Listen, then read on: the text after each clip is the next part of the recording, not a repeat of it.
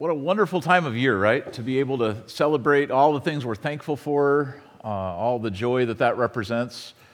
Before we jump into today's content, I do want to reiterate what Jill said earlier. You are very, very welcome, even if you had no idea you were going to have lunch with us today. Right after this service, we have that whole big gym area set up. I would love for you to come and enjoy lunch. I am 100% sure we will have not only enough food, but too much food, so we need you to come and eat it, and it'll be a lot of fun to just fellowship and hang out together. So today is the second part of our series, Blessings at Home. And last week, I was so glad that Pastor Dell kind of brought forward a biblical vision for what households are supposed to mean. And that sometimes in our understanding of what we're doing, even here on Sunday morning, we look around and we think, hey, we're in church. Okay, we're in a church building and we're assembled as the church called BCBC, but church is bigger than this place and this meeting. Would you agree with that? This is just the expression of it when we all get together. And in fact, you're going to have more church when you go home this week than you are here in this building, because your home is also an expression of church, and we're going to walk through that, although we're going to walk through some principles of how that can actually look and work. Like we heard that last week, and you go, and I don't think my home feels like church is supposed to feel. Well, if that's the case, I'm glad you came today, because I'm going to give you 5 questions you can ask that I believe will help improve your home, household, family dynamic. Okay, we'll pull those right out of the scripture in just a moment. But I have to confess, when I was listening to the message last week, as Pastor Dell was saying that, in the biblical concept of church, your home, your household is a part of it, I was thinking about this. That's my household, at least some of them. We have 10 kids, Melissa and I, and so we have lots of stuff going on in our household, as you can readily see. And so when I think about my responsibility as a church leader, yes, I have a responsibility to all of you here in this room, the assembled church of BCBC, but I also have an even greater responsibility to that church, my home church, just like you have responsibility for your church at home.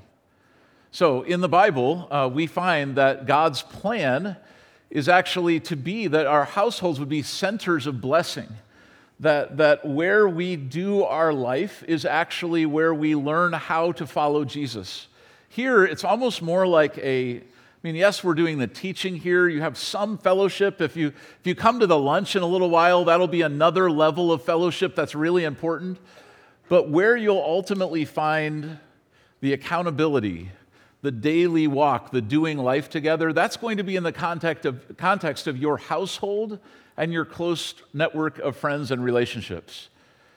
This is more of a supplement to that. This isn't the only piece of the puzzle. So we see that even in the use of the New Testament word church and how we understand it. Sometimes when the New Testament talks about believers in Jesus gathering together, it uses the Greek word ekklesia. And that's kind of what this is. That's when the whole church family gathers together to either hear teaching or to pray together, be on mission together. That's important. We can't lose that. But here's the piece of the puzzle that I feel like is easy to lose, especially in American culture, and that's the Greek word oikos, which means the households of God.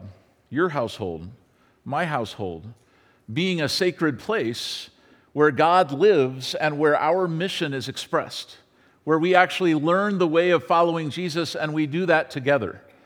See, none of what we read about in the Bible is actually designed for you to try to do by yourself.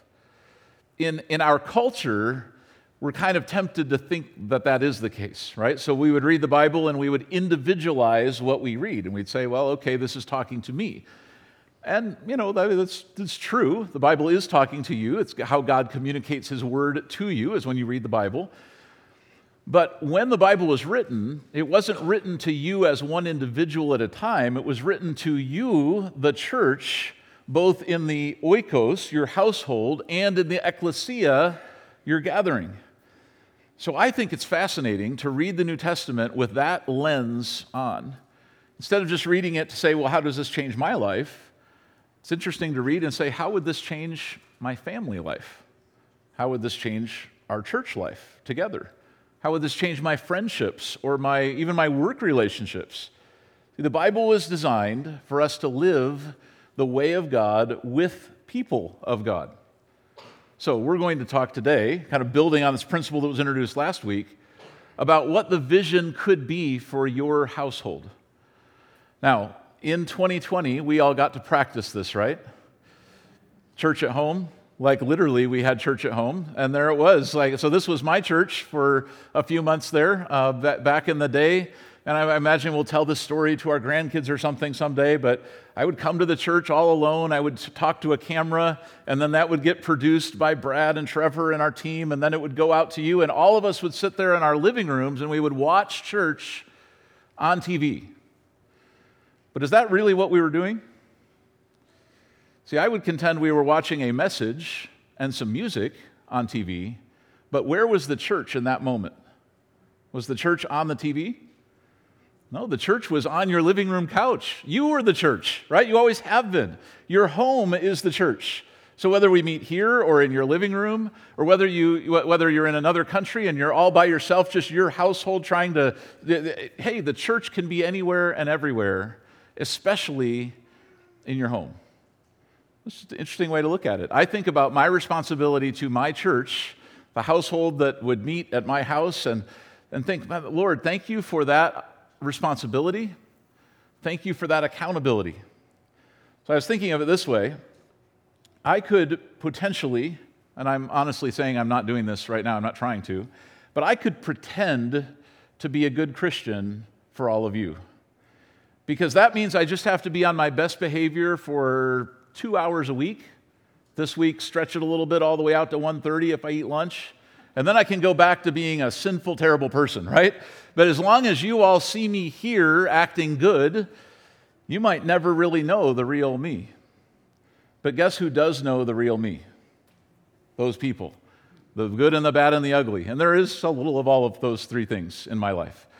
So the premise that church is actually at your house as well as here changes the way you live the Christian life. Because there is no performance of saying, well, when I go to church, I dress up. And not just dress up externally, but maybe you dress up in your attitude. Maybe you dress up in the way that you would answer the question, how are you doing? And you could present a really impressive front to other people, and then as soon as you get home, you kind of collapse back into reality. Well, here's the good news, maybe the bad news. Church is going to follow you wherever you go. And you can't fake it to your household church. So you might say, man, my household church is not a place of unity and serenity and worship. My household church has some problems. What do I do? Here's where I want us to turn in the Bible to find some answers. So first, I just want to show you another premise here toward this, which is in Acts 16. And Acts 16 actually has nothing to do with the idea of how to have a healthy family or something. It's just a completely different Bible story, but there's a note in here, an emphasis point that I think validates exactly what we're talking about. So if you look at Acts 16 and go down to verse 29, this is when Paul and Silas they had been caught they'd been under persecution. They'd been pulled into jail for preaching the gospel. They were praying for help, and God sent a miraculous earthquake, and suddenly the jail doors are open, and they and all the other prisoners could just walk free. And here's this jailer, the guy in charge of the whole thing. And back in the day, if you were a jailer, it was pretty much your main job to keep the prisoners in the jail. It's probably still the same job today. And so if you didn't do that, you would not only lose your job, but you would probably lose your head, okay? Because you just didn't let that happen. So, earthquake happens, the doors swing open, and this guy immediately is thinking, I'm done, like I've got no hope. And he goes back to see where the prisoners are, expecting that they've all already scattered off into the wind, and there they all are, Paul and Silas with them.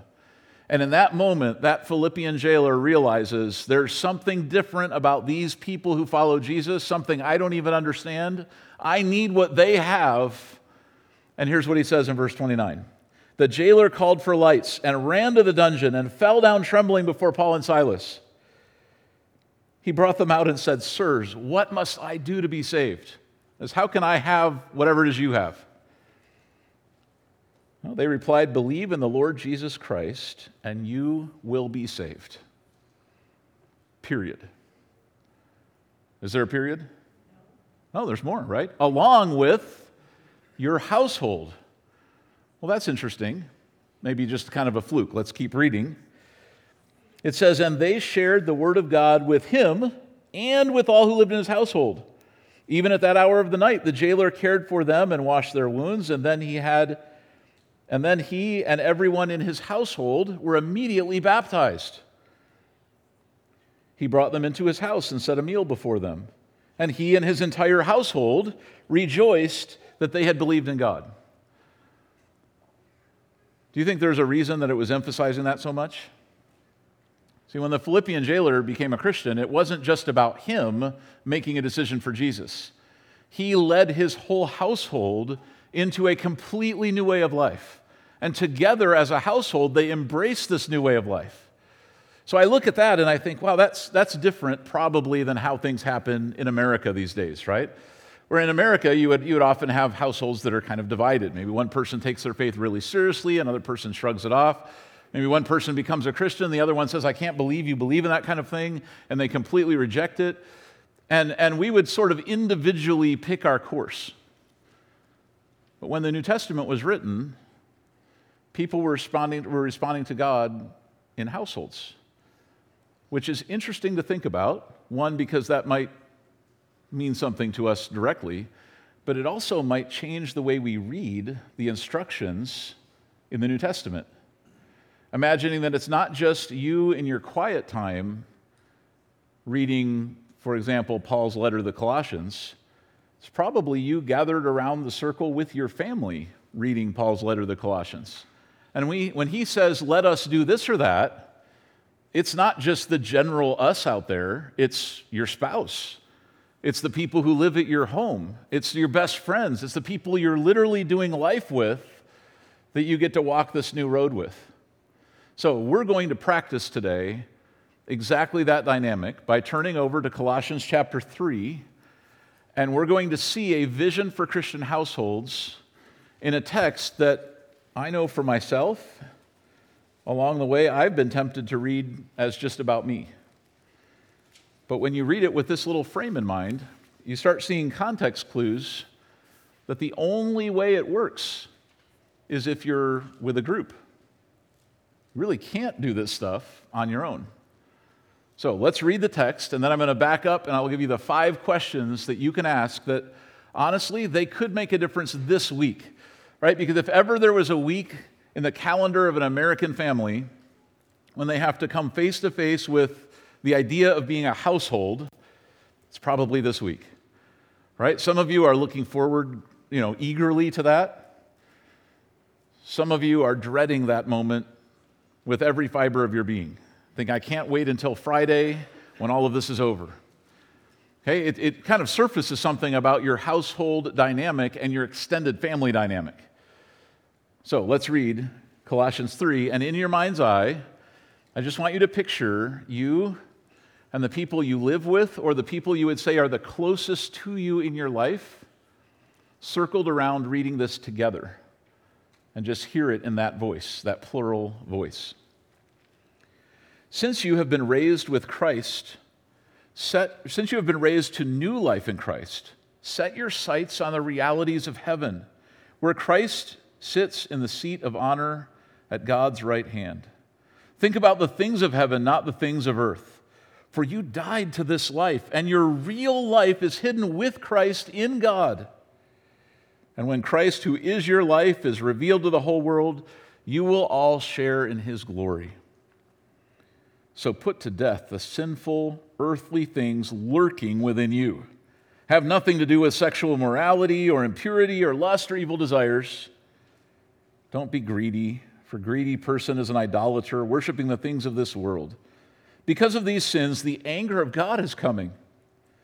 You used to do these things when your life was still a part of this world.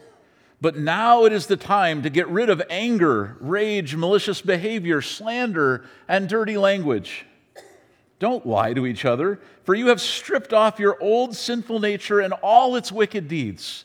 Put on your new nature, and be renewed as you learn to know your Creator and become like Him. In this new life, it doesn't matter if you're a Jew or a Gentile, circumcised or uncircumcised, barbaric, uncivilized, slave or free. Christ is all that matters, and He lives in all of us. Since God chose you to be the holy people He loves, you must clothe yourselves with tender-hearted mercy, kindness, humility, gentleness, and patience. Make allowance for each other's faults and forgive anyone who offends you. Remember, the Lord forgave you, so you must forgive others. Above all, clothe yourselves with love, which binds us all together in perfect harmony. And let the peace that comes from Christ rule in your hearts. For as members of one body, you are called to live in peace and always be thankful. Let the message about Christ in all its richness fill your lives. Teach and counsel each other with all the wisdom He gives. Sing psalms and hymns and spiritual songs to God with thankful hearts.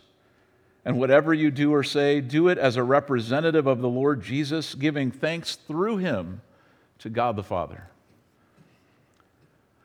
Now I look at that, and then I think about my family picture, and I go, we've got some work to do. Humility, gentleness, forgiveness, gratefulness, eternal perspective, music, Jesus filling our lives. I say, well, okay, that's what I want, but I feel like I'm not completely on, I'm on the road. I want to believe that, but I don't think I've arrived at that destination. Have you? Or would you say your household and your family dynamics could use a dose of this? Maybe even your Thanksgiving meal this week would really be a more pleasant experience with a dose of this. So, here's how we'll walk this through and make it practical. I want to give you starter questions that can help you take these principles and turn them into action in your life. So we hold this up as the vision. And what I read Colossians 3, I'm not thinking of it in the sense that, like, here's the perfect family, and I've already blown it, and I've got no shot. Instead, I'm thinking, here is God's ideal. Like, if I really walk the way of Jesus, this is how life will be. And this is the way my family, my household will operate. This is the way our church family will operate as well. So this is our aim, right? Lord, help me to be the kind of person and help us to be the kind of family that someone could look at our life and then they could look at Colossians 3 and go, yeah, I see some similarities there. Wouldn't that be amazing? So how many of you a couple years ago used the Face app age progression thing? Anybody fall for that? Supposedly the hackers have your face now. I don't know what that means or what they're going to do with it. Probably earn royalties or something. But here, the hackers have your face, but you know what you'll look like 30 years from now. Come on, you have to admit, did you do this? Some of you are like, I didn't have to do that. I just look in the mirror. It's already there. And I know what you're feeling. Like, I'm starting to feel that myself a little bit. But, you know, what the app does is you take a picture of yourself, and it literally age progresses you, gives you wrinkles and gray hair and washed out eyes or whatever. And here you look into this picture, and it's pretty scary. You're like, man, that's how I'll look as an old person. So here's what I'm doing with Colossians 3. I'm thinking about my family picture. Maybe you could think of yours. And I just want you to age progress your family picture by 30 years. Okay? It might be around your gravestone or something. I don't know how that'll work, but just go with it. Let's pretend everybody's still alive. Okay? 30 years from now, here's your family. There's probably more people in the picture. There might be some, grandkids, great-grandkids running around in the picture. Everybody looks a little bit older. In that moment, if you looked at that picture, will your household look more like Colossians 3 than it does right now? So the theory of Christian living is that the longer God gives you on earth, the more like Jesus you'll start to look, right? Because you're practicing His way. So, hopefully, even next week or next year, you could say, yeah, I'm growing toward Jesus, to where more and more, even though my outward body is starting to waste away, my soul is actually being renewed and starting to look more and more like my Creator. And that's the vision, right? So here you think of that for your whole family. You say, I don't know if we're even on the right road to get to that end, but here it is. These 5 questions can help you get on the right road starting right now. So here's the first one, and it comes right out of the first 4 verses of the text. Could we pray? That's the question. Here's the verse. Since you've been raised to new life with Christ, set your sights on the realities of heaven. Now, you live in the same world I live in, and you probably realize you could go through a day, a week, a month, and not really think about heaven at all. Does that ever happen to you? You'd be so tied up with the things that have to happen, the bill to pay, the crisis in front of you, the next vacation you're going to go on, that you just kind of lose track of eternity because there's so much going on earth. The question, could we pray, is a way to break up that rhythm and think up instead of just at your current life. When you say, could we pray, it's like you're sort of inviting God to be a part of the storyline again. Now, there's some traditional times you can do this, and again, this is the perfect week to practice, right? Because around the Thanksgiving meal, whatever that will look like for you, the cultural tradition would be like kind of the whole idea of the holiday is to give thanks. So you could start right there. Hey, before we dig in, could we pray? And what that does is just for a brief moment, we leave the conversation about sports and politics and weather and household, and we think about God and His place in our lives. Look at verse 2. Think about the things of heaven, not the things of earth, for you died to this life. Your real life is hidden with Christ in God. So when you call someone to prayer, you're actually calling them to think about what actually is the life that they're built for. And in our households, we can do that anytime. We don't actually have to wait for Thanksgiving. So traditional times to do it, if you want to build it into a rhythm, is before, an evening meal together or something, or right before bedtime. Hey, kids, can we pray? That's great. I would even say you could start building that into other moments in your family life as well. You're facing a crisis. You're feeling pressure. Hey, everybody, could we just pause and pray? It's a way to get our attention off of the things in this world and up toward heaven. It's a small change. It's a small question. The prayer might not even take 30 seconds, but it's a step in the right direction. Here's the second question. Will you forgive me? I'm guessing, based on long-informed experience, that I'm going to need to say these words to someone at some point in the future. Because, verse 5 says, put to death the sinful earthly things lurking within you. And I would have to admit, the earthly things still are occasionally lurking within me. So when those things happen, what do I do? How do I actually leave anger and rage and dirty language and all the things it says to leave behind and embrace a new way? I ask for forgiveness when I offend someone. So Lord, give me the grace to do this every day. One of the ways I like to think of this is to keep short sin accounts. So you think of a sin account would be if you wrong someone, you hurt them. Now it's sort of like you owe them something, right? You'd say at minimum, you owe an apology. Maybe you actually owe more than that.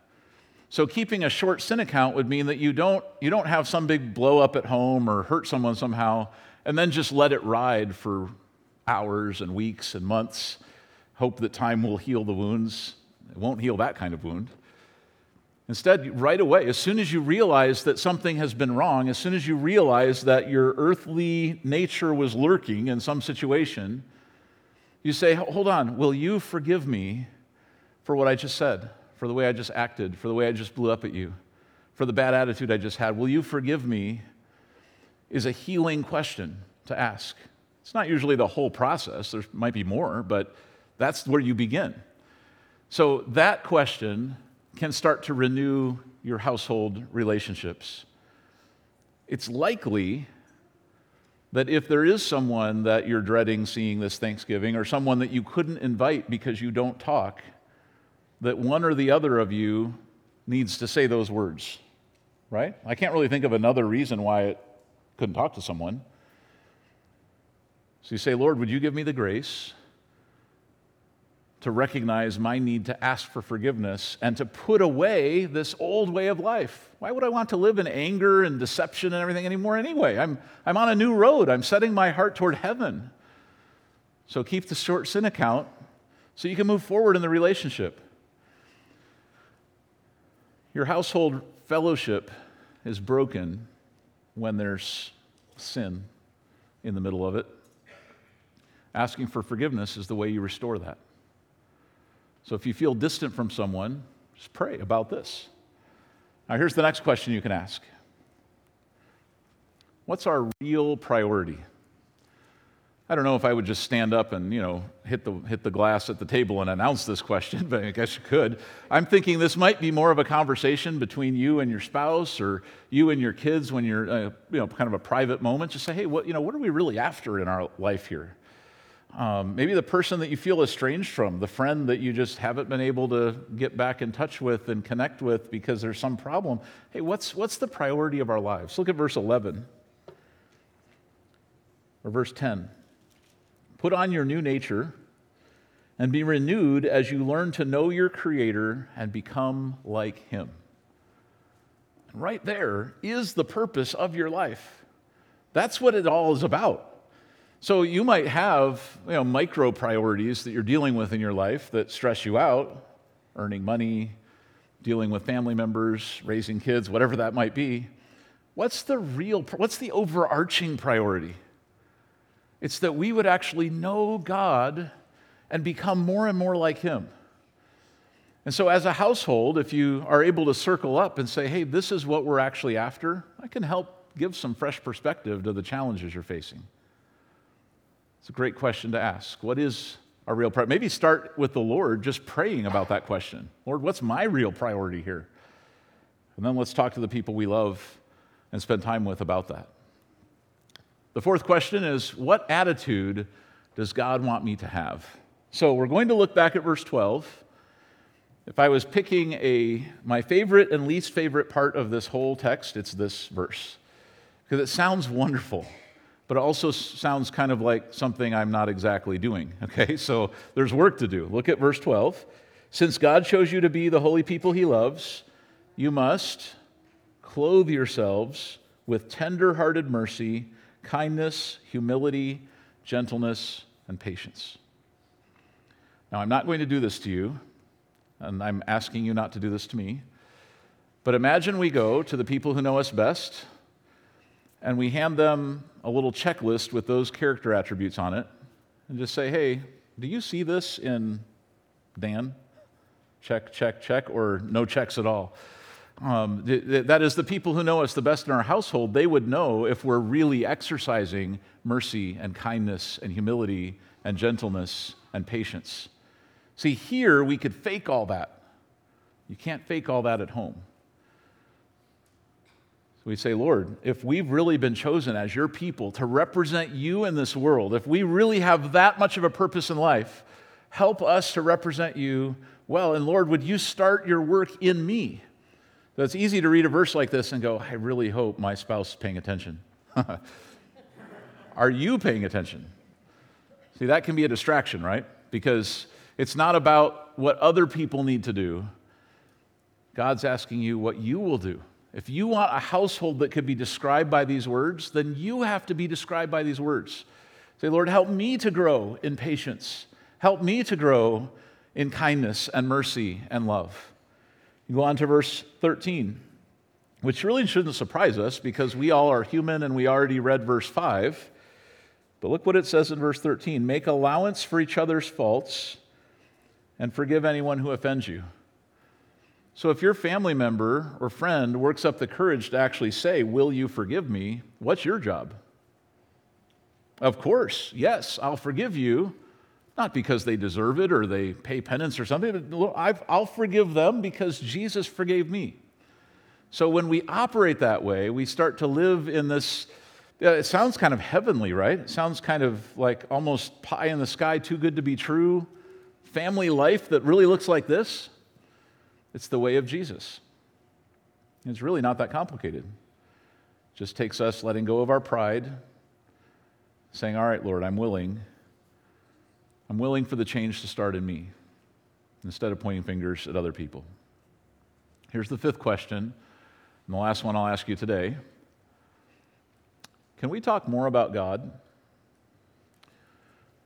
Now, something that happens in the pace of our lives is that when you start adding up the things that we have in front of us that we can get involved in, they can fill every available slot of time and every corner of your mind.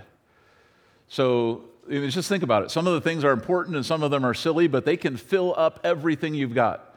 So just in one particular week, you have a job. You have stresses with that. You have projects that are, on the table for you.